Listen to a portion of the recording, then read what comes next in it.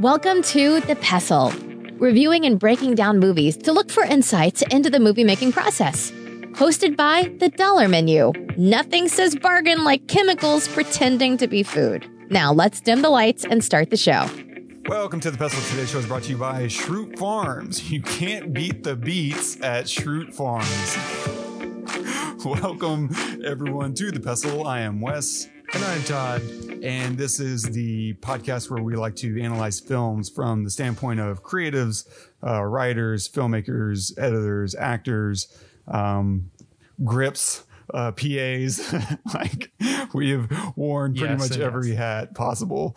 And today we're going to be taking a look at, of course, the newest from Christopher Nolan. But the reason I'm kind of jumping the gun a little bit is because we've, for the last, 6 months, been kind of cooped up in our apartments.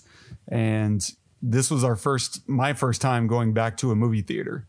And so I'm curious what that experience was like for you, Todd, being an avid moviegoer. Oh, man, it was wondrous. It was glorious. No, it was, I guess a little scary, if I'm completely honest, just because I'd never, it had been months since I've gone to anywhere where there were multiple people in a confined, enclosed space. So in that respect, yeah, but not really, because it's been so many months, and the precautions that Alamo is taking going back were just fantastic. So I felt pretty comfortable, but it was just so good to be in that environment again, to be in a dark room with a big ass screen in front of me and a bowl of popcorn in front of me, or not a bowl. They do boxes now, just like whatever. Lame. It is a bit lame. Not going to lie, but I do appreciate the care with which they're coming back. They're coming back with, like, there's buffer seats between groups, and you have to buy the food up front so that their staff aren't walking super close to people and having people whisper to them, like a ton in the middle of the movie. And you have to wear your mask, in between eating. And so it was good, but it was not the same. And I can't wait for it to get back to the same, hopefully eventually soon, but I know it's going to be a while. So yes, it was just good to be in a theater again, man. No, really same. Like, it definitely wasn't the same, especially for me, because I didn't eat any food. I had to keep my mask on the whole time, which I gladly did. I mean, personally, I guess they technically allowed people to take their mask off once they were in their seat. But I know enclosed spaces are kind of a high risk territory.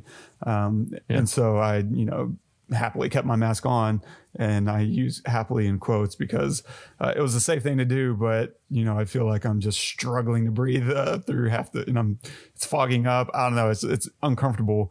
Most of the time I was able to kind of lose myself into the movie, but it was a certain level of discomfort, because there's nothing like being able to take a nice full breath unencumbered.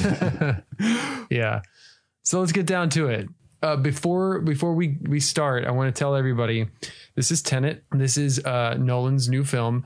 We saw it before it was released. We were supposed to do this episode last week, and I had some personal things going on, so we weren't able to record. So we're doing it a week late. My apologies. However, if you haven't seen it, please pause this episode and go to local theater. Make sure that you wear your mask, keep it on. And I think all theaters now, they have like this buffer seating, so you can go see it indoors and don't have to worry about too much. I mean, I saw it for a second time yesterday, and there were literally 5 people in the whole theater, so you can still see it. Anyway, so please pause the episode, go watch it, and then come back. Agreed. And yeah, I saw it earlier today for the 3rd time, and I got to see it. And I'm pretty sure I was the only person in the theater, if not one in the very back. But I saw it at the Dolby. AMC has a Dolby theater, and it was the best sound system I've ever heard in a theater before in my life. It was incredible. Wow. Yeah, it was intense. Like, I don't know if we'll get into Tenet in a second. I don't know if you go back to see that again, but just sitting in that theater, definitely worth it to me. But we are going to talk about a lot of things regarding Tenet. We'll touch on cinematography, including like underexposing an actor. We'll also talk about writing and storytelling, and do some analysis of Christopher Nolan's goals, or what we perceive to be his goals in this film, along with creating a solvable puzzle and other such stuff and things and stuff. Synopsis of the film. Okay. Fighting for the survival of the entire world, a protagonist journeys through a twilight world of international espionage on a mission that will unfold in something beyond real time. Written and directed by Christopher Nolan, cinematography by Hoyte van Hoytema, starring John David Washington as the protagonist, Robert Pattinson as Neil, Elizabeth Debicki as Kat, Kenneth Branagh as Sator, Dimple Kapadia as Priya, and Aaron Taylor Johnson as Ives. All I have for you is a word. Tenet. It'll open the right doors, some of the wrong ones too.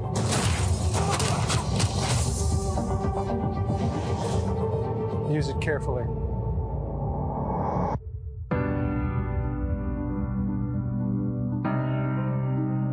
To do what I do, I need some idea of the threat we face.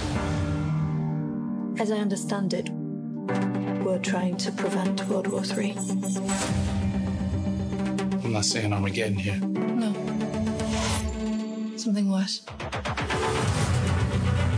I gather you have an interest in a certain Russian national.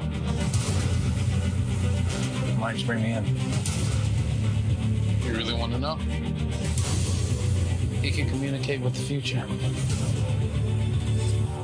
Time travel? No. Inversion? Aim it and pull the trigger.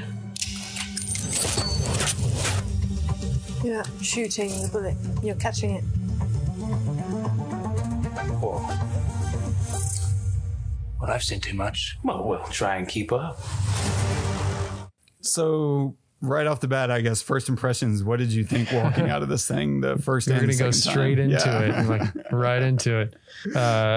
Yeah. So this is not a film that you can see once. That I don't think that anyone can see this film once and really, I mean, you can get the premise. That's easy. But really follow all the webs of everything to the point where you could actually critique it. Like there's no way. At least I can't see a way.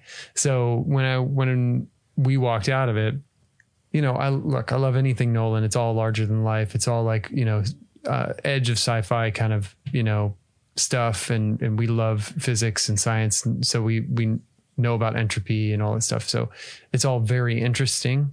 So that keeps me glued to the screen like no other. But this one was, I mean, I had so many holes. I couldn't even really formulate an opinion. I did go home and told my wife that this might be my least favorite Nolan film, but that I needed to see it again to know. So gave it, you know, a couple weeks, and then I went and saw it again yesterday.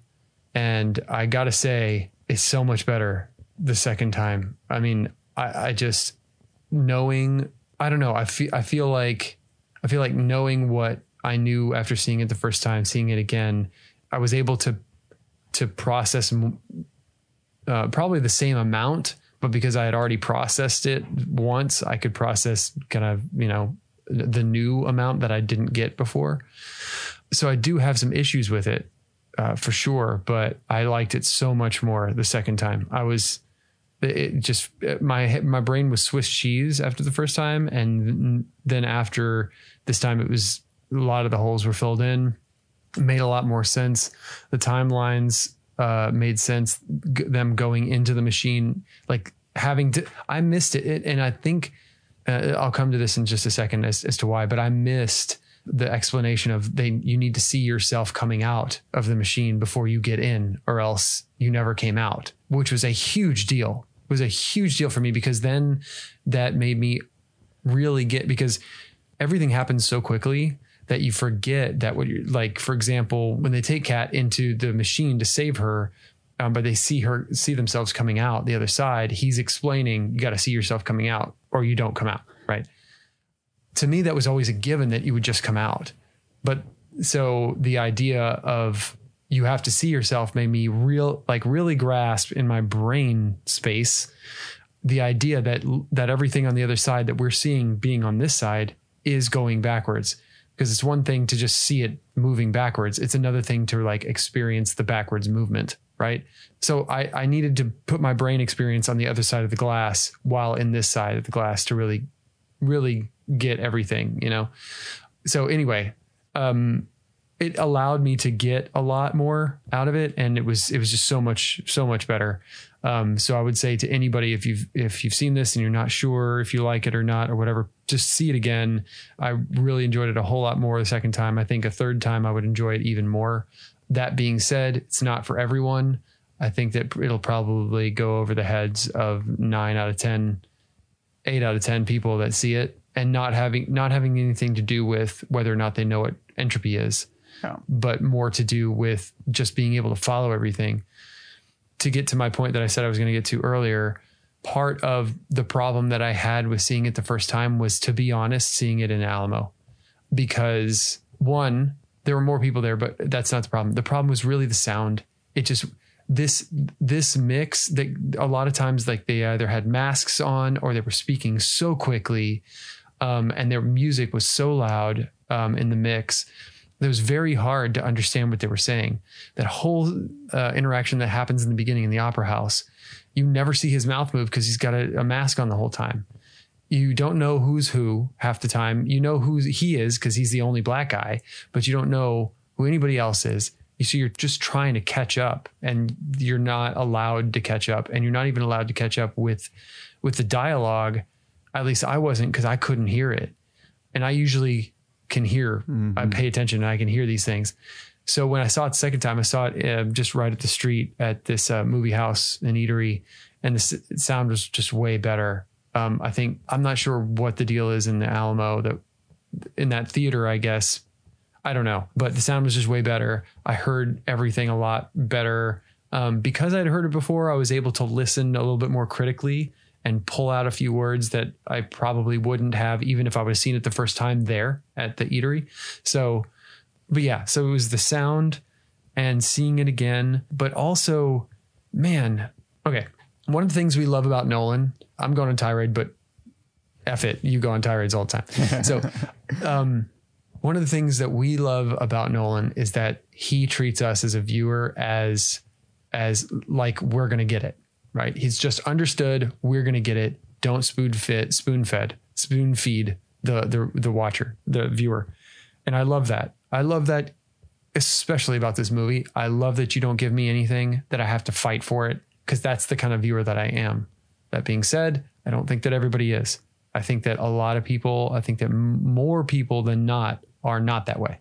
So I don't know how good this movie is going to do because of that. And I haven't looked at the numbers or anything, but some of the times in this film where he switches, like, he will cut massive swaths of time out and explain nothing. He will go from one side of the planet to the other and explain nothing. It's just, you get nothing. You do get some exposition, and I think it's really well placed in a lot of points, and that's great. I think you need it, but like visually, I'm just completely uprooted, and I have to find my bearings again. And by the time I find my bearings, I'm uprooted again, and then I'm uprooted again, and then I have to remember being in this new scene, something that happened 5 scenes ago that led them to this scene, and so it's exhausting. So by maybe with like 20 minutes left, I'm like, oh my God. Okay. Now I really got to pay attention, because now is the battle at the end, and I got to follow who's who. And Neil is going to switch sides. When does he switch sides? Do we see him switch sides? I've got to watch for him, but no, I need to follow the protagonist because I need to know, like what happens at the end with the guy in the hole where he sees Neil dead, and then it's just, stuff happens so fast. The camera work is so fast. The cuts are so fast, and the scene switching is so fast that it's really hard to follow. So I would say that you need at least 2, if not 3 viewings to really get it. And even at that, you might not like it, but at least you'll get it. And I love that about Nolan, man. And I love that he will take a leap of faith on you as a viewer and just do what he wants to do and put it out there. I think that, I think we talked about it. And I don't know if you still feel this way, but I think that he probably should have run this by his brother, the script, because his brother is unbelievable at like bringing the viewer along with you, as opposed to dragging them along. And that's what I felt like this movie did. It drug me along with it. Now I happily went, I was in chains being drugged, but I was walking briskly behind the carriage, pulling me. And I went, and I would go anywhere with you, Chris, anywhere. Take me anywhere you want to go. I'm there. But just maybe in the next one, have your brother do a little bit of ghostwriting or just reviewing and whatever. Yeah. So it's my tirade. I'm sure you're going to go deeper on your end, but that's kind of the surface for me. Yeah, no, I agree. And it's hard because of all that confusion, it's impossible to enjoy the spectacle that he's presenting you because you don't understand what's happening. And so you're never able to relax into it and appreciate it because you're just spending so much time confused and trying to catch up. And that makes for a frustrating experience more than an enjoyable one, which sucks because he is, so good at presenting these thoughtful, big budget masterpieces. But at the same time, I'm same with you, man. I'm glad that he takes those risks and believes in us, the viewer, enough to not, oversimplify or over spoon feed us. I would rather him make that mistake than make the other mistake of doing too much and, treating us as children all the time. Unfortunately, every once in a while that's going to go awry. And this was his, 1 out of 10, like, 10% of the time it goes wrong. I'm okay with that. That means, 90% of the time he's going to reward me for being thoughtful and for paying attention and coming along. Because one of the great things about Nolan films is it's going to work on 2 layers. The first layer, as a viewer, you're going to enjoy the story, the spectacle, and it's going to be very fun. And you're going to walk out of it with an experience that you got on a very basic level. And if you're more thoughtful, usually you can pull out deeper meanings and deeper layers from his storytelling.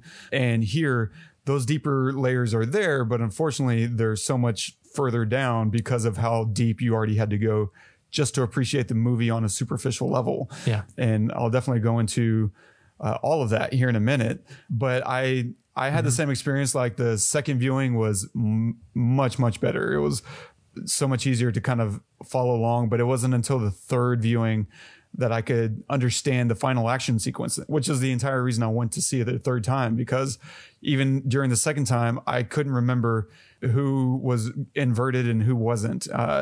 And so I'm watching it and things are exploding and unexploding at the same time. And I'm like, I don't know who's doing what or why anyone's doing anything. Could we just start over again?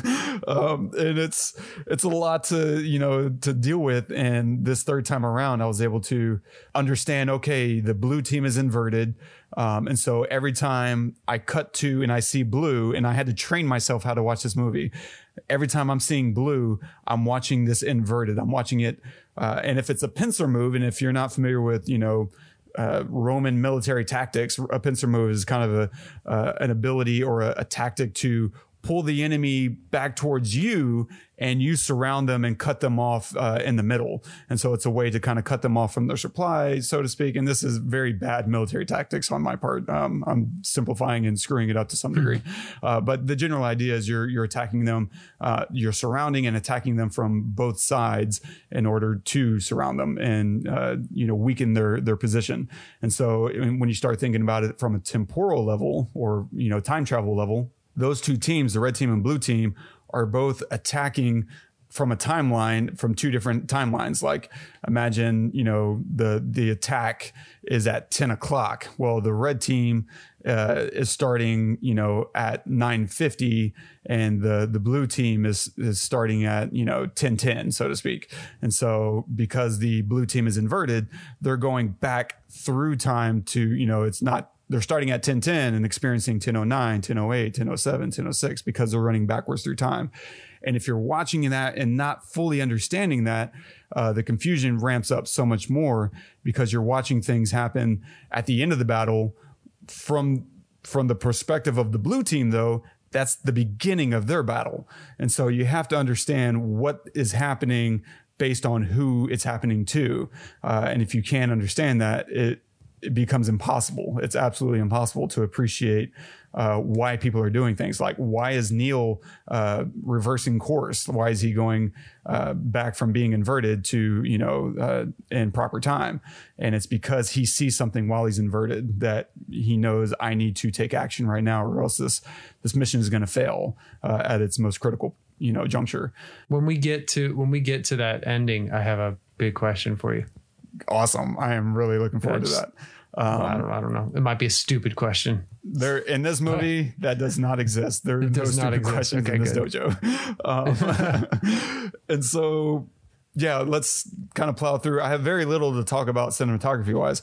It's obviously a very brown movie. It's a little contrasty, but it's not super contrasty. Not as much as you might think based on what you're looking at with John David Washington, the actor who plays the protagonist. Because to me, as a, let's call myself, by comparison of Hoyt van Hoytema, an amateur. I'm an amateur by, comparison. And to me, it looks like this is poor exposure on John David Washington, the actor. He looks underexposed to me in a lot of scenes.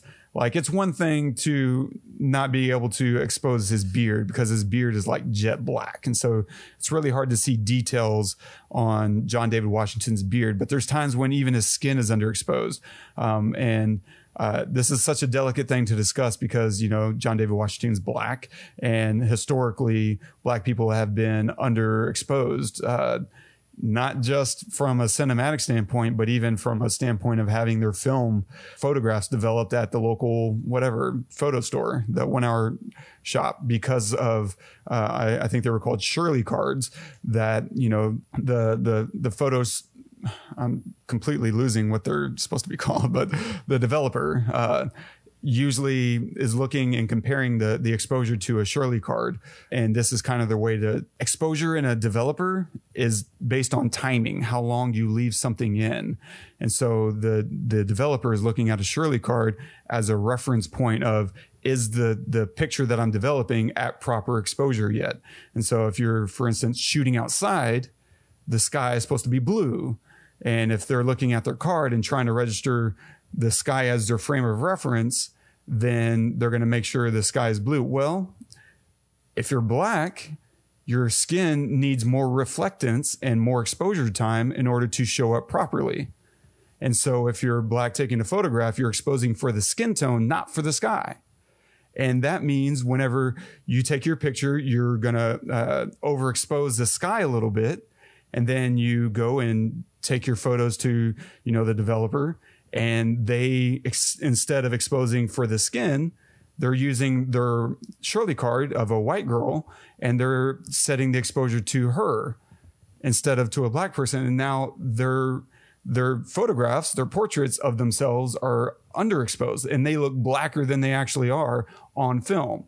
And so this is kind of a historical problem that it needs some delicate discussion around, not because I'm impacted or necessarily because Hoyt van Hoytema and his team did something wrong, but because there's a whole world of context that you have to understand. I don't know that they necessarily didn't intend to underexpose him. But to me, the reason I think he was underexposed is because I'm looking at the relative actors in that scene. I'm looking at Robert Pattinson. He looks perfectly exposed. I can see him in full 3-dimensional. His shadow looks perfectly fine. I can see his face and the details in his face perfectly fine, as opposed to the details sometimes in certain shots of John David Washington.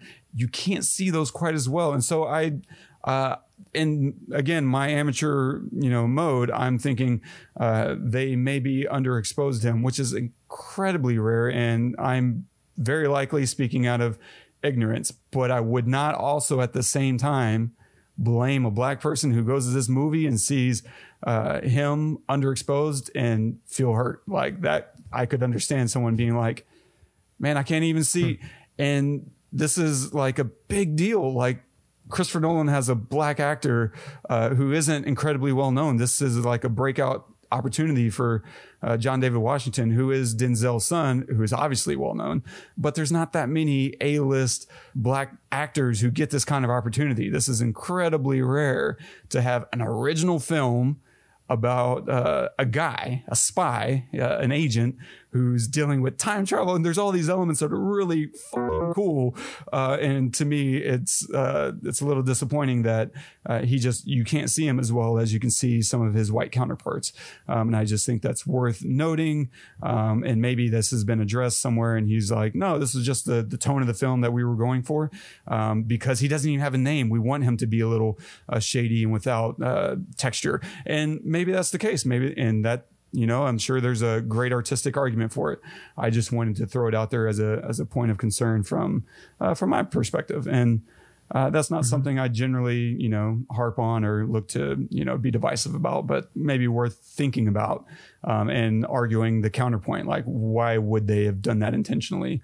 And I think that's an interesting idea is they didn't give this guy a name. He is just a protagonist and maybe there's just more to him than meets the eye. And so we wanted to visually, keep him a little bit darker and in the shadow.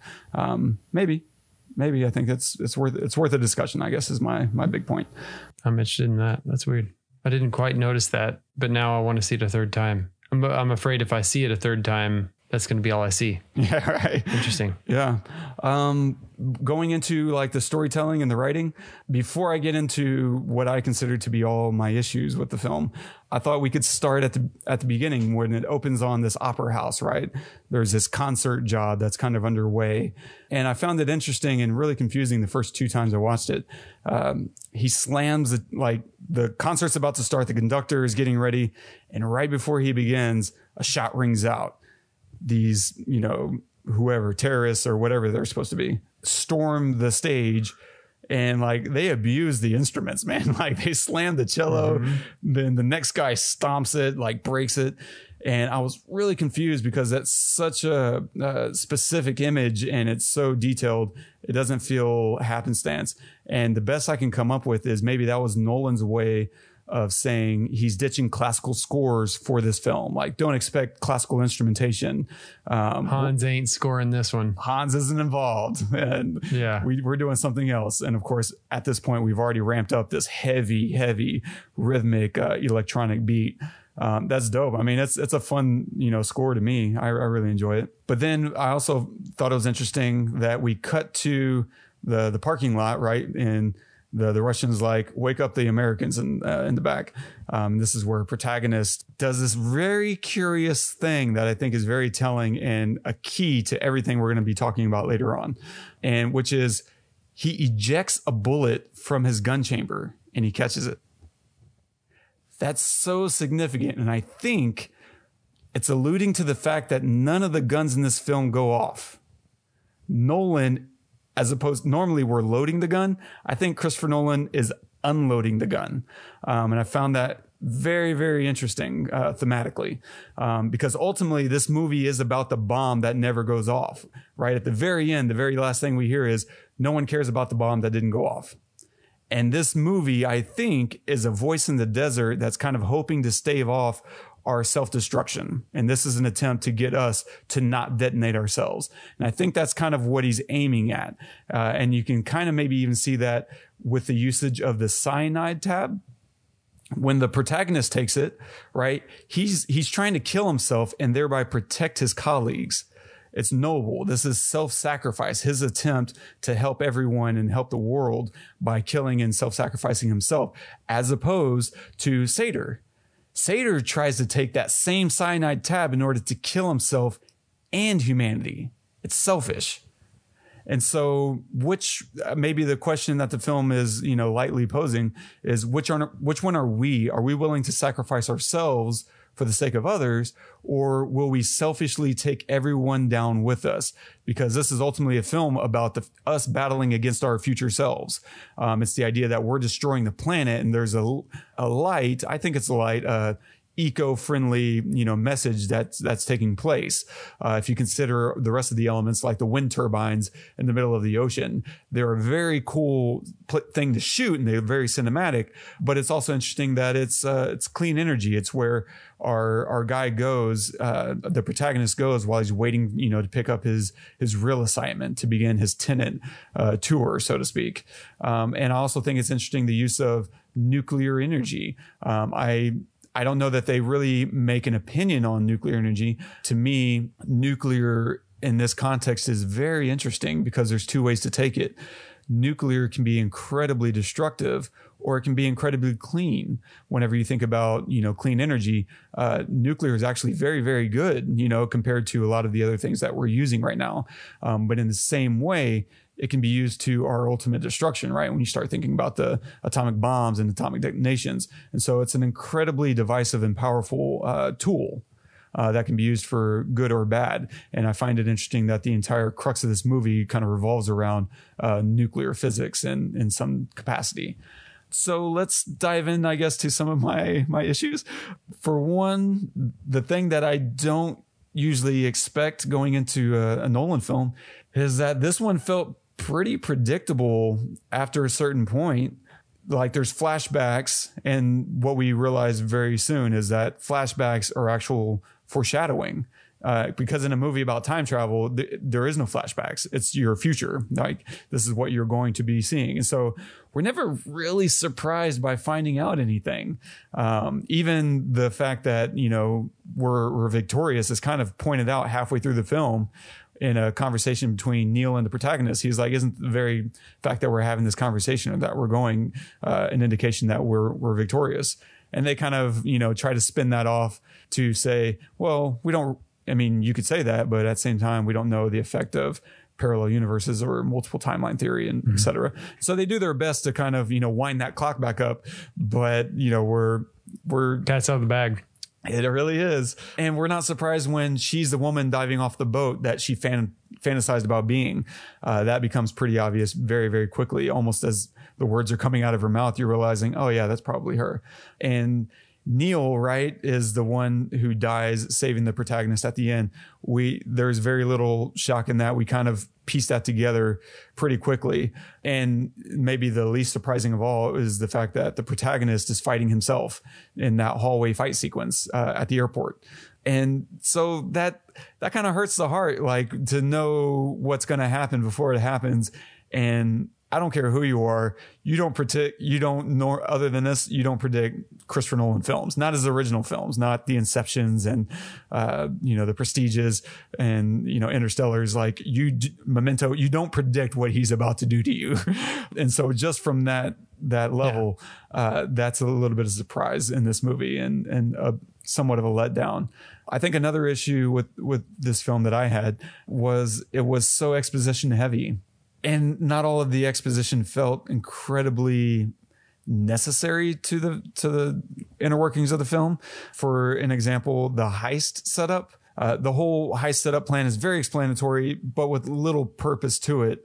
And it felt like the kind of thing that they could have just jumped straight into without necessarily letting us know. We could have figured it out on the way. Out of everything you're going to explain, you don't need. That's like you don't need to explain that. Explain like what the. Yeah. It's going on everywhere else. Yeah, exactly. Yeah, I get it. Because you're introducing characters that ultimately don't mean anything. Like I love the, circling back to some of his favorite actors and all that, but he didn't add anything to the rest of the story. There was no reason to have him in there in the first place. And so their goal, and this is the other thing that kind of confused me, their goal was to steal the Goya fake as kind of an in with Sator. But they were also looking for inversion equipment, I guess. For some reason, that kind of eludes me. I don't really know why they were looking for inversion equipment there. There was nothing in the Sir Michael conversation that told them to go to that airport in the first place. Instead, it was a conversation about you need to go. This is another one of those expositional moments that I'm like, what are we really getting out of this? It felt like an excuse to go and hang out with Michael Caine, not necessarily something that added up to the world. And most of the exposition was like that. I felt like we're spending time learning backstory and trying to piece together this world that it was boring and it wasn't fun and it was hard to understand. And that is going to kind of lead me into my next, I don't know, topic, I guess. But the idea of there's simple stories and there's complex stories, and you don't tell one the same way you tell the other. So as you know, a way to explain this perhaps complex film theory that I'm kind of inventing on the fly here, imagine the complexity of a plot is like a jigsaw puzzle. So imagine a jigsaw puzzle, and the more obscure your jigsaw puzzle picture, the bigger those pieces should be. You shouldn't like a Jackson Pollock, if that's your if what you're trying to create, right? A Jackson Pollock puzzle picture should not have 10,000 pieces. That would be the worst puzzle in the world to put together, unless you're just a maniac who loves that kind of obscurity, obscure bullshit. Instead, for a Jackson Pollock, you probably need fewer pieces than, say, the picture of a cow. A picture of a cow is probably going to be a little bit more satisfying on a 10,000 piece level or 1,000 piece level, as opposed to Jackson Pollock, maybe like 20 pieces. Like that. That's so weird, and so many. It's so hard to understand what you're putting together that you need those pieces to be a little bit bigger. And so I think with a movie, the more simplistic the plot, the less that you need to explain it for the audience to be able to grasp it. And that adds a layer of enjoyability to the film whenever it's this very simple thing, but you have to work for it as an audience member to understand why people are doing what they're doing. Like if it's a bank robbery, you don't really need to explain, hey, we're about to rob a bank. Instead, all you really need to do is put the audience in the car with these people who aren't talking to each other, that are looking, and they're loading weapons, and you're like, oh, we're in a car, we're loading weapons. Okay. And then they throw masks on their head and you're like, oh, they're about to rob something. I wonder if it's a bank robbery. They pull up to a bank. Fuck. Okay. They're about to rob a bank. And you start, and that's easy. That's a very simple picture to paint. If you're going to explain, something that simple, making the audience work for it is a satisfying experience, because now you're making them ask themselves questions.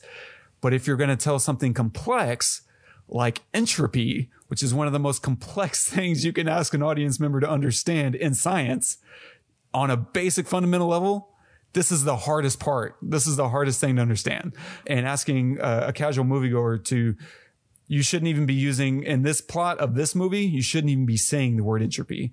It's so meaningless that you're not helping your story. You're not helping your plot. You're only confusing people further. And if you need to just use basic time theory principles that we've heard 1,000 times from 1,000 other movies, because your movie is already so complex that you need to simplify it by making it easy to reference and understand. And so the more complex it is, the more you should lean towards over explaining and making the exposition fun and connected to the details. For instance, in this movie, in Tenet, a good example of this is the bullet demo. Right? He shows us the bullet, how it works, how it doesn't. And then he showed us with a video replay right there as Barbara, I think played by Clemens Posey, is demonstrating him catching the bullet. And she explains to him, you need to have dropped it first. And so he works through the motions of dropping it in reverse, and the bullet kind of sucks up into his hand. And it's like, okay. And then she replayed it in forwards and backwards to help him understand. The bullet doesn't understand backwards and forwards. It just understands its own direction in time. And so it's like, okay. And that works. A bad example of this is what I was talking about a minute ago, with the blue team is inverted at the end and the red team is moving forwards. What? Like what I think they probably could have done was to have a smaller example of that, of a pincer move in a smaller scaled down version. Let's have a 3-person scene where Neil is inverted and the protagonist is moving forward and they're attacking Sater, like just by themselves, or attacking his bodyguard. And let's see what a pincer move looks like on this very small scale. And now we can see what the ramifications are, what we're looking at. We're able to recognize what this person is doing and how it's affecting, the protagonist while he's moving and operating. We need to see these things work on a small scale. You can't just go straight to these big demonstrations and expect us to follow along. It just does not work. And I think he tried his best to demonstrate these things, and maybe not his best, but he tried to demonstrate these things in other levels. But the way that we were witnessing it was just too confusing. Like the forwards backwards scene with with Sator shooting Kat, because you can't focus on what anyone's saying because you have him speaking in regular and then immediately followed by him speaking inverted, and it just becomes impossible to focus. I felt like I needed a shot of Ritalin or something. Dude, yeah. And the mix, it was just so hard to hear what he was saying too, because they were overlapping, like you said. It's like, shit. One needs to at least level it better so I can hear him. Right. Anyway, help me focus on what you're wanting me to focus on, instead of just kind of throwing me into this world. And so for me, but I think the biggest sin, one of the biggest sins in this movie was that the exposition was both boring and confusing. You can't really do both, and you can't do it for extended amounts of time. And he did all of that. And because of that, all those reasons, we can't really enjoy the moments of awe when we're confused about what we're seeing. We just needed a better demonstration and a much more simplified version of it to make it very firm and graspable. Mm-hmm. And there's other moments that I think are fun that work when we start talking about the layers that, if you think about it in hindsight, are really fun. They're not as fun because of all the other confusion. We're not able to appreciate these ironic moments that happen in the film because of everything is already so confusing. And I think these moments work if this rest of the movie wasn't confusing, but because everything was confusing, we needed these moments of irony to be more properly set up for us to appreciate and be aware that they're happening. And so to put some meat on the bones here, the boat scene when Kat like rips off his lifeline and shoves him out of the boat or whatever, Sator is drowning and he's been knocked unconscious. The protagonist jumps in to save him. And what we don't know, the irony, the dramatic irony that's taking place there, well, it's not dramatic, it's just irony in hindsight, is that he's not just saving Sator, he's saving humanity. Because if Sator dies, all of humanity is linked to his destruction. Because of the linking of his watch to the bomb, at least the pieces of the bomb that he's already concocted. Mm-hmm. And likewise, we don't understand that Kat not killing Sator twice, by the way, in the boat. And then, of course, with her gun that the protagonist gave her, she pulls it on him right as they're looking through all these weapons, and she ends up not being able to kill him.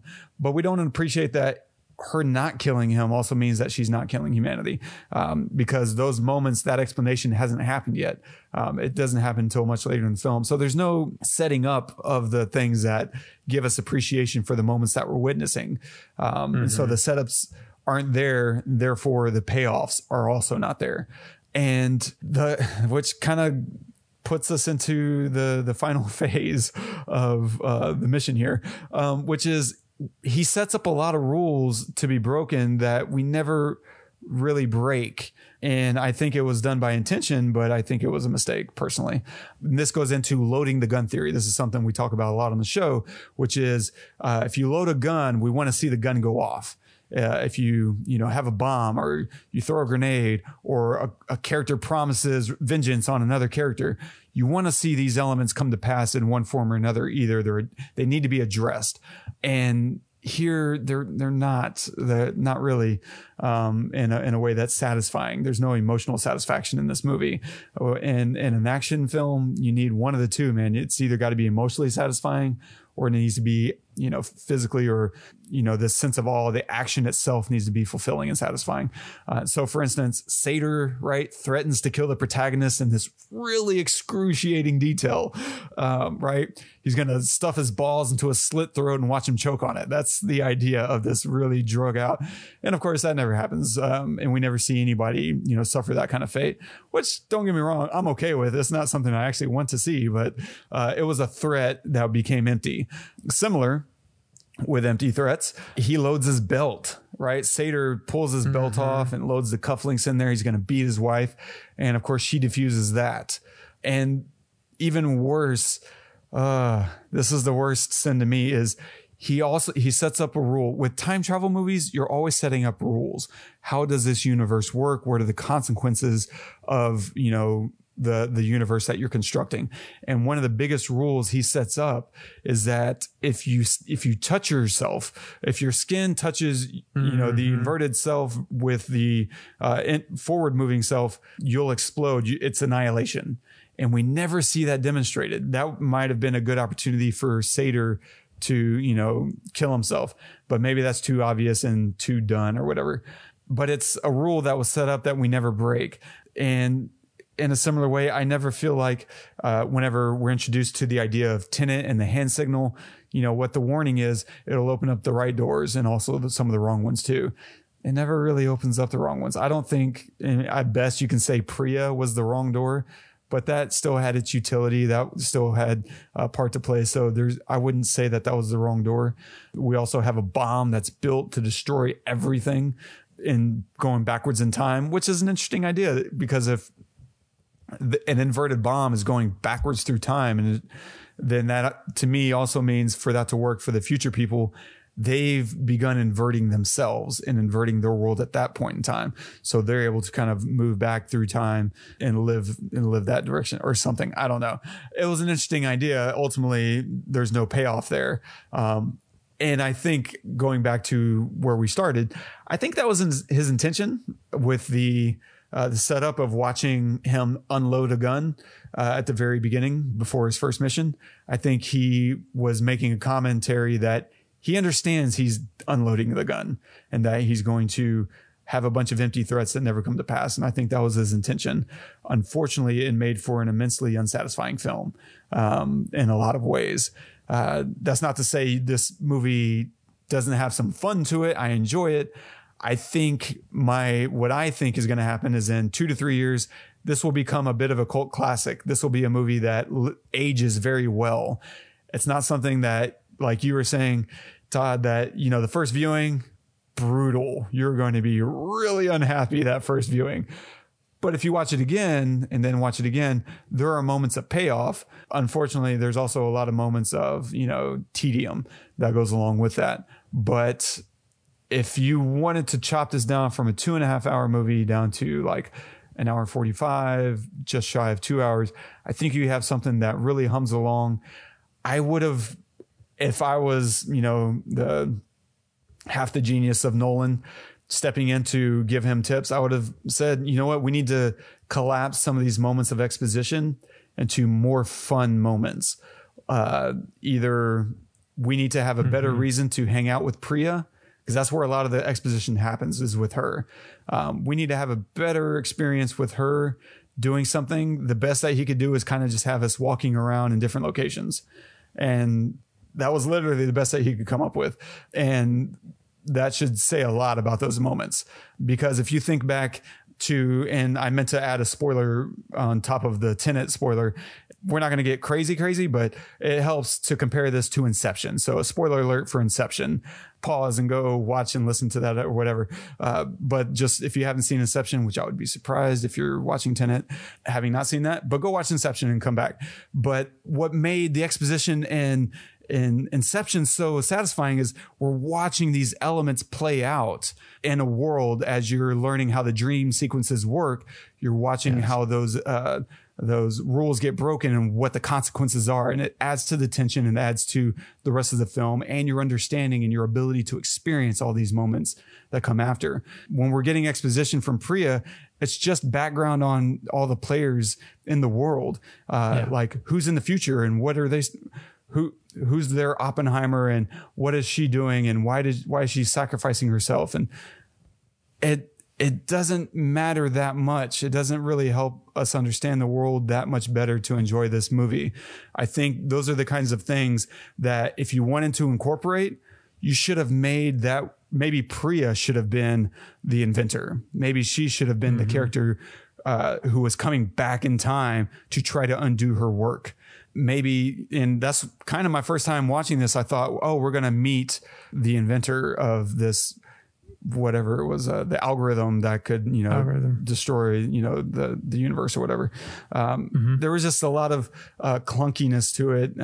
And to make matters worse, it's one thing to make it explanation or exposition boring and clunky.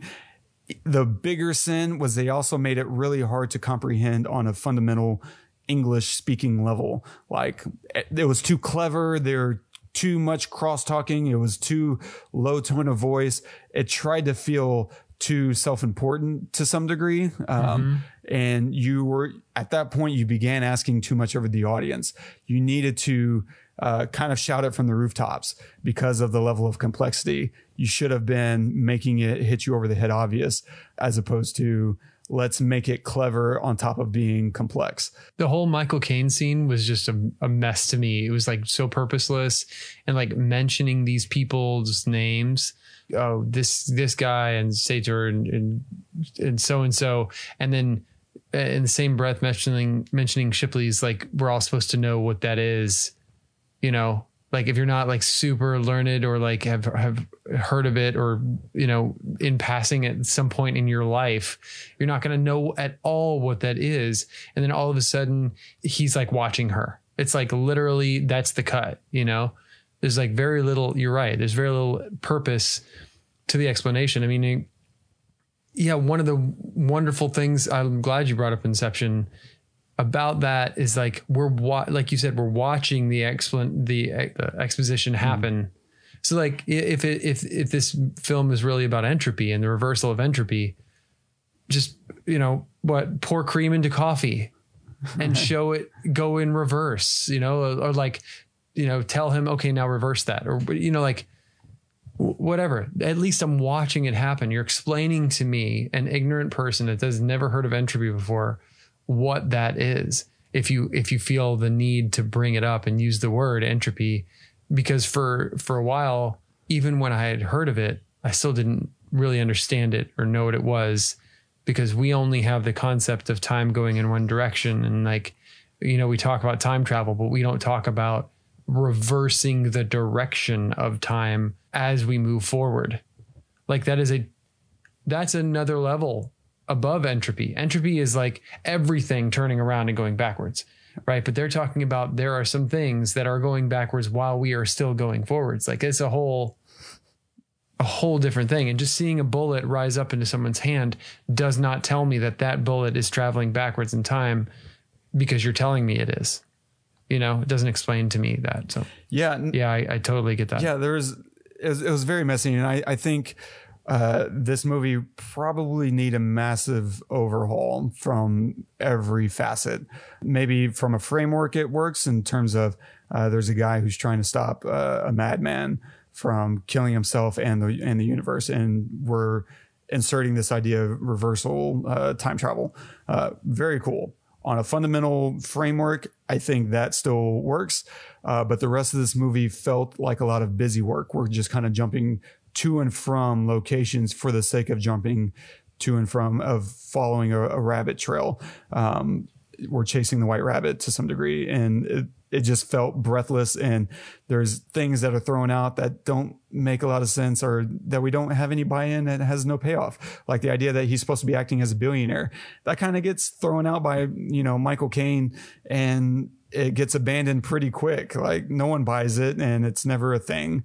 There's just a lot of fruitless exploration. It felt like it needed another set of eyes, and this would have been a good one, as you were saying, to bring in his brother to say, you got to bring the audience along a little bit cleaner. These ideas are amazing, but let's reframe it around a new story. Because that's the other painful part, is we get to the very end and the emotional payoff isn't really there. I don't feel alleviated that Kat has, survived her abusive, maniac of a husband, and, has her kid. I get very little relief out of that. I get very little of, the protagonist killing Priya and her hitman. There's just, I don't leave this movie feeling anything other than, I guess, frustration, especially the first time. Mm-hmm. And even on repeated viewings, I still don't get those moments of elation, because I'm watching Kat kind of kill her husband, and I'm like, this feels irresponsible. This doesn't feel like the right thing that she should be doing for the greater good. So she almost destroyed everyone. Yeah. And then on top of that, and this is kind of an insult to injury from me, the scene where, you know, she slides him off the deck and into the water, that scene just does not work. You know, him kind of hitting the railing, and it doesn't look right. It might mechanically be accurate, but it looks a little silly, and I would have filmed that a little differently. I might have just, instead of seeing him slip and slide and bonk his head, I might have just shot it from underneath the water. I know it's a little more basic, but from underneath the water, seeing her begin to push him off the deck and then cut to under the water, him splashing down lifelessly. I think that's fine. It works, and it doesn't take me out of the movie and saying, oh, that looks silly.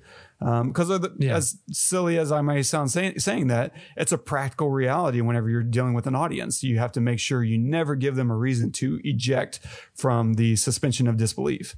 And so I think there's some misstep on the directing part. Well, it's a really good point, because the other thing is that Nolan he's not gory. Mm-hmm.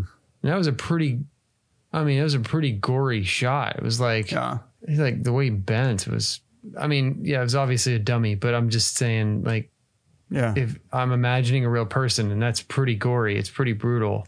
And I just have never known him to be that way. So that shot did feel out of place.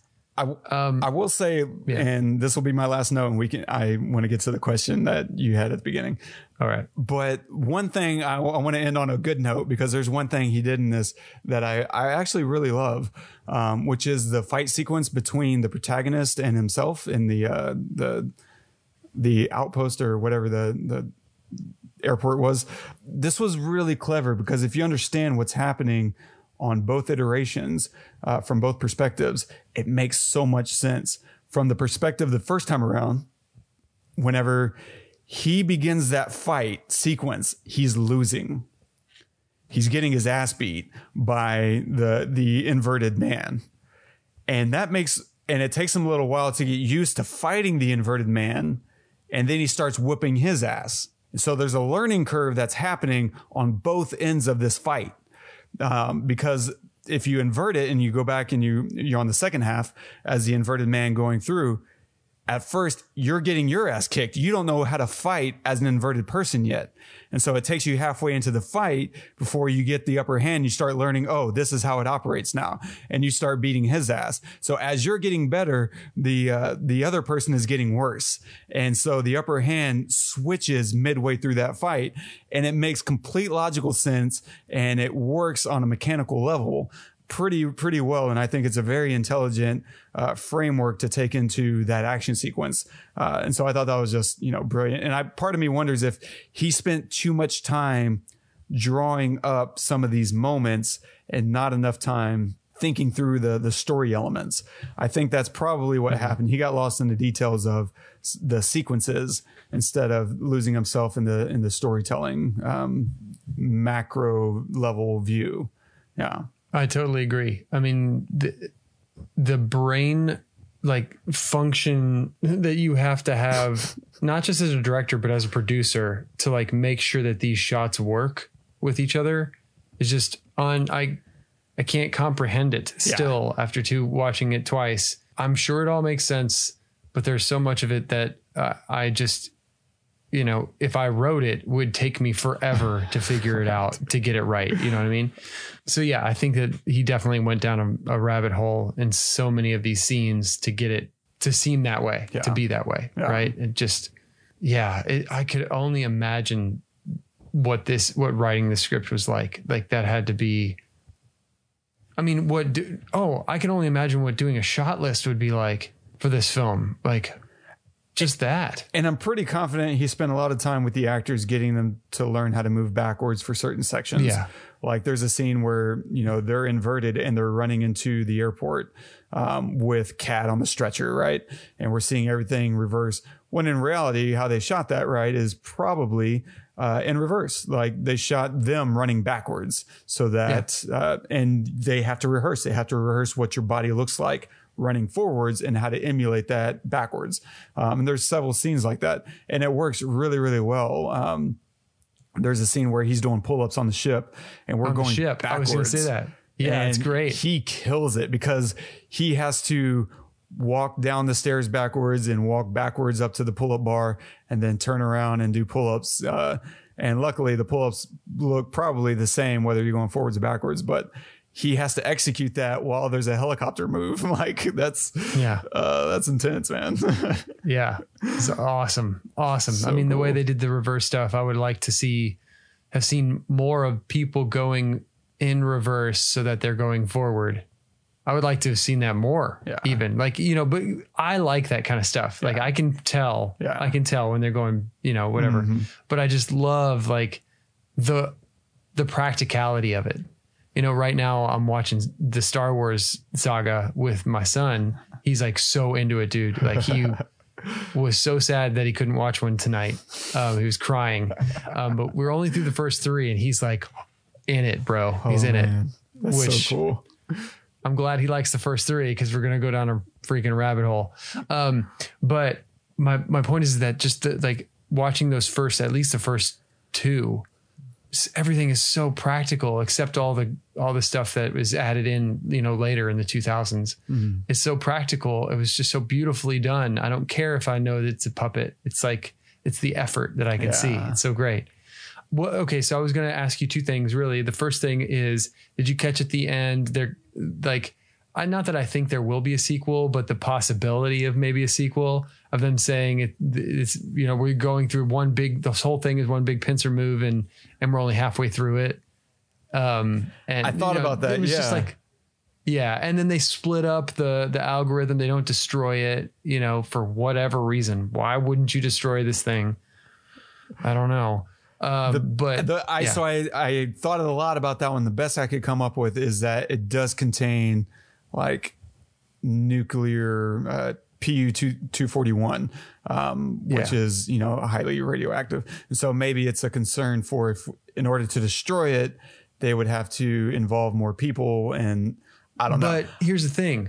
Only one piece had the 241 because it was just like a quarter of a kilo. Remember that was stolen. So it was just like a little bit and it was just one. So just destroy one of the pieces. Like, I don't get it. We're done. Yeah. And we're done. The second thing is that I don't understand the bomb situation. So I need you to explain it to me because the whole thing, I don't understand why they need to stop a bomb. And this is why, because in order to do a pincer move on something like a bomb going off, that means that a team had to like let it happen and go forward and then come backwards. Does that make sense? The blue team going in reverse had to go to 5 hours ahead or whatever, past when the bomb was going to go off and then come backwards. If they couldn't go past where it went off because then they would already be going backwards because entropy would be reversed. Right? Am I wrong? And that might go back to the whole grandfather paradox that they kind of threw out there. But I will say, I believe they always intended for that bomb to go off. That was a part of their fake out. They said that we want them to believe that we're trying to prevent the bomb from going off. And that's a distraction while the Splinter team goes in to actually remove the actual, problem child, the nuclear bomb. The algorithm. Yeah, the algorithm. Oh. And so the nice thing about that big bomb going off up top was that it was going to bury, and this was their intention from the beginning. They wanted to bury that bomb in order to give it back to the future people. That was their drop, the dead drop, that they were trying to pass things off to the people of the future. And by delivering that to them, that would be, I don't know. I feel like I just lost myself because the goal was for him to kill himself and also the rest of the world. But how is setting off a bomb gonna activate the algorithm? I think the bomb detonating let's look at it from Sator's point of view. Yes. His goal was to bury the algorithm so that nobody could touch it before he decided to detonate it. And so he had his people like, hey, go deliver this payload.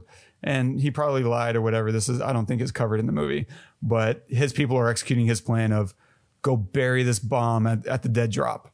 And in his mind, he's thinking, and then I'm going to kill all of y'all are about to die. And so from his minions standpoint, they're just trying to bury this bomb and detonate it so that no one can access it. This will be lost forever to everyone for all intents and purposes. And so our team is going through, they want to make believe that, yeah, we're trying to prevent this bomb, but we're going to send a splinter team to go recover the algorithm and still let the bomb go off. And so that no one is tempted to go and explore or whatever. They won't find anything anyway, but they will leave us alone and we can make our escape with them thinking that they've won. And so they don't need a total victory. They just need for their plan to go off without continuing a fight, so to speak. Beyond that, I got nothing. Like, I don't know. I still don't get it. Yeah. I'm sorry. Mm-hmm. I still, what does a bomb have to do with it? I get, okay, you're going to bury it so nobody today finds it and then the future people find it. But what's the point of a bomb? I guess to kill everybody, but that's there so nobody knows where it is. But because he's got all these dead drops really set up all over the world, I guess. And then how did the protagonist know where? He said they said Neil said asked him where it was when they were on the boat, and he said, you don't need to know that. Like, he's keeping it close to the chest. That kind of so he knew where. Yeah, that brings up, I think, the bigger issue, storytelling mechanics wise. This whole movie is built on a paradox because the protagonist is the one who recruits Neil. But in reality, the protagonist recruits himself into the process because this whole thing is already underway whenever he joins in. And so there's a causality issue at the heart of it. And if he was going to make a sequel, which I would be highly surprised if this got greenlit for a sequel based on how it's not going to perform, then that would be where he would need to follow up and explain the mechanics of how this mission begins when in fact its creator is brought into it midway. Well, I think he says, it feels like he says things, he's saying multiple times that he doesn't believe in the grandfather paradox, where he thinks that the protagonist is saying that. Yeah, the protagonist. You can go back in time and kill your grandfather and everything's okay because it just starts another timeline. Because of the paradox of him recruiting himself into something that didn't exist before, and then at the end of the people letting the bomb explode and the algorithm get buried 5 hours from now and then going backwards, that place shouldn't be there if the nuclear bomb actually went off.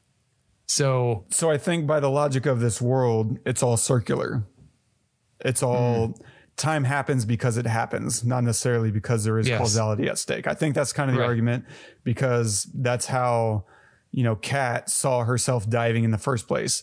Because that moment for her hadn't happened yet, hadn't triggered. And so I think that's kind of their excuse is time happens because it happens, not because there's any, button pusher. And so, and in that way, I feel like, and I mentioned this after the first time I watched it, I think there's some kinship with T.H. White's The Once and Future King. This is a story about King Arthur. And in T.H. White's version, Merlin is going backwards through time. And so the first time he meets King Arthur in the book, King Arthur's meeting him for the first time. But for Merlin, this is a goodbye. This isn't a hello and a greeting. And so it's perspective shifting. And so I felt, and the reason I bring that up is I remember the first time I read that in freshman English, my teacher said, before we ever opened the book, he's like, okay, we're about to encounter a character and here's what's happening. He's going backwards through time. No, he doesn't talk backwards. No, he doesn't walk backwards. He just is. And it's not going to pay off for you to think too hard about it. He's like, it's just going to hurt yourself. Don't do it. Just understand that's what's happening. and let it go. And so in that way, I think Christopher Nolan is wanting us to let go. And I think he says as much a few times in the movie. Don't think about it too much. Like that's what Neil's character says. You can't give me all the shit you give me in this movie and make me think so fucking hard and then tell me to let go. Yeah. Like, sorry about it, man. Yeah. If you're going to explain everything else ad nauseum and make it like, try to pull me along with you, then you gotta also expect that I'm going to ask these questions at the end about how they go past the bomb and then come back. Like that shouldn't, it should be explained, or at least give me a theory. Yeah. Give me your theory. So that's the pain of writing a movie with so many details, is because once you open up that box, you're right. He owes it. He owes you more answers and more explanation. Yeah. And so, I mean, maybe it's there and we just missed it. But to be fair, there's a lot there. Yeah, I mean, between the two of us, we've seen it 5 times and we're still, answerless on a lot of things, and not in a good way. Yeah. I mean, like I said, to end this really quickly, because this has been a long one, right. It's always an experience going to see a Nolan film. Anything the man puts out, I'm going to go and see, and I'm going to try to like. Like, that's the thing. It's like, it's not that I want to shit on it. No, it's I want to like it. Yeah, we walk into this movie expecting something that we love, and to walk out excited about, and everyone does. That's the fun thing. The one thing that worries me about this movie is I hope this doesn't prevent him from. He's almost all we have when it comes to big budget sci-fi original films. He's not adapting anybody else's book or anybody else's ideas. These are just his pure ideas. And it would really hurt my heart to see, they spent, however much money in Hollywood. His Warner Brothers is no longer going to let him, create movies of this caliber. They'll find another. I would hope. I would hope he's got enough in the tank, historically, that people are like, yeah, you know what? You can fail a few more times and we'll be okay with that. I'm curious about what I'd like to see from him is something like Tenet, but on a small scale. Like, so he's gone so big. What if you go tiny? Like, the complete opposite direction, whatever that means. Could mean physical. It could mean emotional. It could mean whatever. I don't know. But he's done everything from take us to other galaxies, to other times, to within our dreams, to like all these places. It's like, these are all wonderful places. And I can't wait to see what's next, but if you're going to write this yourself, like you said earlier, let's get back to brass tacks. Let's get back to story writing, man, because you can write the most complex film. This is literally the most complex film I think I might have ever seen. I can't think of another one that's more complex. Primer, the only one I would say that's around this. I don't know if you've ever seen Primer. Right. The super low budget. And I was going to recommend it this week, but I've already recommended it before. That's the closest I can get. And this, to your point, is still much more convoluted and complicated. Yeah. And then you have other films that are so simple. They're about one thing, and you don't have, you're not spoon fed anything or taken out of the film in any way. And it's all very focused on one thing. And I can think of probably 5 off the top of my head that are just fantastic, that are timeless, that I love. And I walk out like buried by, and they're so simple. And I just think, like, if he can do so much with so much, imagine what he could do if it just was focused on one thing. Him and his brother, it's like I was telling you before we started this recording. Like, I think I'm a decent writer, but when I send a track to Scott, to my old guitarist, it's like I didn't even write the song at all. It's like I only had the bones, and he filled it in with the flesh when he tracks his guitar on it. And I have a guy that I feel like that about, and I work with him. We sold some songs. and I'm going to pay him for it.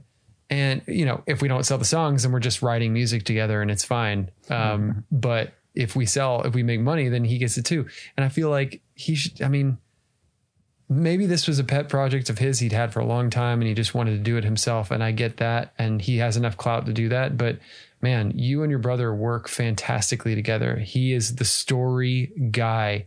You are the idea guy, and he takes it and he makes it digestible. And I just would recommend that because I know you're listening, Chris. I just recommend that, you know, you just go back to working with him, man. I think that he brings the best out of you and you bring the best out of him. And it just so happens that you're brothers. I mean, why not, continue, that professional relationship when everyone loves everything you guys both do? That's my 2 cents. No, absolutely. And part of me wonders, and I feel like this is coming from my own ego, my id, that there is something addictive, and I'm speaking again from my perspective, about having at the end in the titles, the first thing that pops up on screen, it says written and directed by your name. And in order to get that written and directed by, not just directed by, but written and directed, you have to do everything. You have to come up with the story. And that's not to say you can't soundboard and, get feedback, but you can't bring anyone else into the writer's room. You got to write the script yourself. And that's part of the labor of getting all the credit. I would hope that he wouldn't do that shit. I would hope so too. I mean, he's certainly shared credit, in past films, but yeah, I would hope that he cares more about telling a good story than he does about having his ego fed with written and directed by. But yeah, I mean, it's because it's one thing, bro. It's one thing for you who maybe on a big screen, if you maybe you haven't seen that on a big screen and you want that experience in your life. That's one thing. And you've worked really hard on it and you've spent years on it and stuff like that. And it's your baby and you've never made a feature length film and you want that experience, but you just can't get this last, scene to work and you really want to hand it off to somebody. You're like, F that. No way. I'm finishing this. I get that. Yeah. And you know what? More power to you. It's another thing if you've had multiple blockbuster timeless films that everyone loves and you have done this before and you have seen your name up there before to do that. So I totally get that. And maybe that's what happened. And that would be the saddest part about it, because I think that this had so much legs and so much potential. But you're right. He has nothing left to prove. And so I wouldn't imagine that was where his mind goes, but again, you never know. Perspective. Dude, thank you for making it, because you never know. And maybe it was, and maybe even for him, like I said, maybe he wrote most of it and he just was so done with it that he didn't want to do it anymore. And so he's just like, nope, we're making it as is. Yeah. Made a call. Who knows? Yeah. I don't know. The studio, Warner Brothers might come and say, hey, we want to release this, in the summer of 2020. We need you to get on the ball. And at a certain point, you have to start making things and locking a script, even if you don't feel like it's ready. I don't know if he would operate that way, but sometimes to keep the ability to have favor with your studio, I can imagine you make some compromises every once in a while. I mean, I'm sure he's made films that he wasn't crazy about making, but I feel like he did Batman just as a way to get to make Inception and The Prestige. And that gave him a lot of weight and favor with the studio system. Anyway, so I think we've beat down on our favorite director long enough. Yeah. What are you going to recommend this week? That hurt. Yeah, I'm going to recommend a movie that kind of did this, but did it in not a time sort of way, but in a totally different way. That's just fantastic. And to this day is one of my favorite movies that does this kind of thing. It's kind of like filling in puzzle pieces. Can you guess it? The Game. No. Oh, okay. Memento. Memento.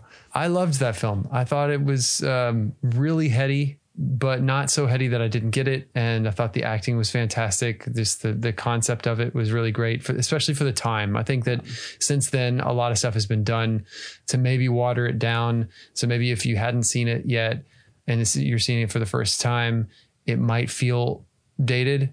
just because others have tried to copy it. But keep in mind when you watch it, this was one of the first times that this concept was really done to this level of production. I can't think of anything before that really came close to painting it in that large of a light. So yeah, Memento. Agreed. Great recommendation. And if you've never seen Following, because Memento is what put me on to Nolan. I was like, oh my God, what did I just watch? And then immediately I think I tracked down the movie that allowed him to make Memento, which was Following. And then maybe at some point we'll do that in the not too distant future. We'll probably do both. We're trying to save some Nolan up, but we'll get to it. I'm going to recommend a Tony Scott film starring Robert Redford and Brad Pitt. It's called Spy Game. And so with spy films and espionage, it's always, this world of confusion and like what's happening. And there's layers of competing interests at stake. And in Tenet, as we've, belabored, it doesn't really come through not just all the stakes, but all the what the hell is happeningness of it all. And so I think with Spy Game, it kind of does a similar thing, except all the pieces are there and they're easier to grasp and there's some more aha moments. Now, I'm not saying it's the greatest movie ever made. I personally really love that movie, though. I love everyone in it. I love all the performances. I love the stakes and the payoffs. I just think it's a really wonderful movie that no one ever thinks about. And I do want to cover it at some point in the future, but we'll get to that. There's a lot of Tony Scott left to cover as well. Oh, yeah. And so, yeah, go watch Spy Game if you have never seen that. And stay tuned for next week when we tackle the actual apocalypse. What they couldn't do in Tenet, they achieve in I Am Legend. Like, we end the world. And so stay tuned next week when we cover that. And don't forget to subscribe. Leave us a note if you want us to talk about a thing or a movie. We did get a request for Memento, which we will get to probably before the end of the year as I continue working on my first big script, which we'll talk about in a couple of weeks. Not next week, but we'll talk about it the week after. We're doing a temporal pincer move on the podcast. If y'all didn't know, yeah, we already recorded next week's episode and we're attacking it from the other side. So stay tuned to hear a little bit more about my adventures in that. But if you want to leave us a comment about why you loved or hated or think, we're wrong about Tenet, you can do that at thepestlepodcast.com/Tenet. Now, I love this quote. We're going to leave you with a quote from Alfred Hitchcock. Always make the audience suffer as much as possible. Check. No, I'm just kidding. I'm just kidding. That's why I put it. I thought there's a great irony in there. Yes. Just because I knew the way this conversation was going to go. Yes. There was suffrage. However, it was, I think I enjoyed it more than you did. I just, maybe not, but I feel like you were more critical about the details than I was, but I enjoyed it. I would see it again just because I think I could see it 5 or 6 times and still not fully get it. So yeah, no, in that way I have albums that I listen to and that I love. Like my favorite album of all time, which you'll hear in 2 weeks, as a recommendation. I've heard it, I don't know, 600 times maybe. And I don't know all the words, but I do it on purpose. And that makes it still fresh and interesting every time I listen to it, is because I don't know what's going to happen next. You don't know the words. Yeah, it's a rap album, and I purposely just kind of listen to what he's saying. And I think memorizing and learning a song comes through repetition, and I never try to get that repetition in. And so with this movie, I feel like I'll enjoy it. And you're right, man. I do enjoy it. And I do want to watch it again. Probably not for the reasons that maybe Nolan intended, but maybe he wanted to, to make a movie that was a little bit like a manual that you had to read over and over again to appreciate the finer workings of it.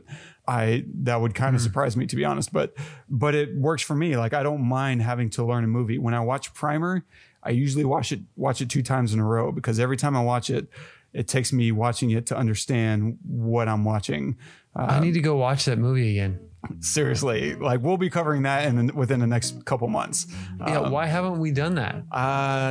I think we brought it up. I think you in particular have brought it up 5 or 6 times. Yeah, that's maybe probably more. True. That's a really inspirational movie for me, and I don't think I was saving it for this reason, but I'm going to use it for the reason of I'm going to want to do a series on first movies, like directors who made their mark with their first movie, and big breakout successes. And I want to do a series on that so that I can study and try to learn what are they doing that's working, and how can I learn from that whenever I go to make my first movie. And Primer is such a good example of that, and I'm hoping to start a series within the next several months where we are able to get on directors. I would love to have Shane Carruth on, maybe not on the episode that we cover Primer, but maybe as a follow-up. Maybe we get him on as a follow-up after I've done my analysis and I've weighed in, and they can come in and say, no, you screwed it up. Here's what I was actually thinking. We did that shot because we ran out of time, not because it represented what you thought it represented. Right. But I love that kind of stuff. yeah. Oh, that's awesome. Well, cool, man. This has been fun. Same. It was a little painful. Yeah. But it has to be done. Yeah. And I really enjoyed all of your feedback and all of your thoughts on all this stuff. So thank you for that insight, man. Thanks, man. Absolutely. So, guys, thank you for going along this journey with us. Please join us next week. We're covering I Am Legend, so make sure to watch that before the episode drops. And like Wes said, leave us a review, leave us a note, tell us what you think, what you like, what you don't like. We read it all. So thank you very much for all of our supporters out there. We appreciate it. Until next week, I'm Todd. I'm Wes. Go watch some movies.